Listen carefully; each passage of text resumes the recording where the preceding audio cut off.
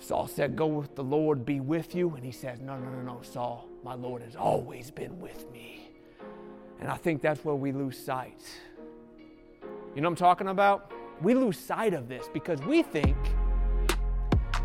that if God was with us, we wouldn't face problems. We wouldn't face struggles. Cancer wouldn't come on us. Bankruptcy wouldn't be an option.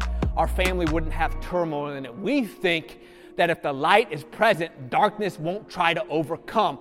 It doesn't say that darkness won't try to overcome. It says it can't overcome. It could try all it wants. But if we stand in the light because He is our light, it cannot overcome us, even though it's going to try.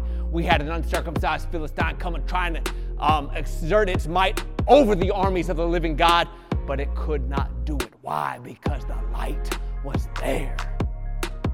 And the shepherd boy, who's been anointed king, understood and knew it.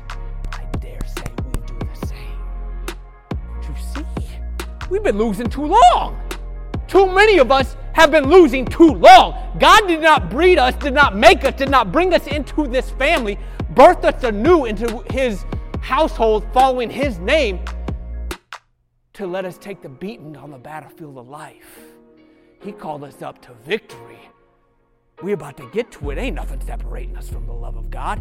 Ain't nothing separating us. But we got to take our stand. Because if we can't lift our eyes, let alone the armament that He's given us, how we going to go to war? And don't get it twisted. You're going to have to go to war for this. But you can because He goes to war with you. Matter of fact, He leads you into battle. Just like David went to war against this giant, David didn't kill no giant. God went to war. And He put His momentum behind that stone and knock that big boy to the ground.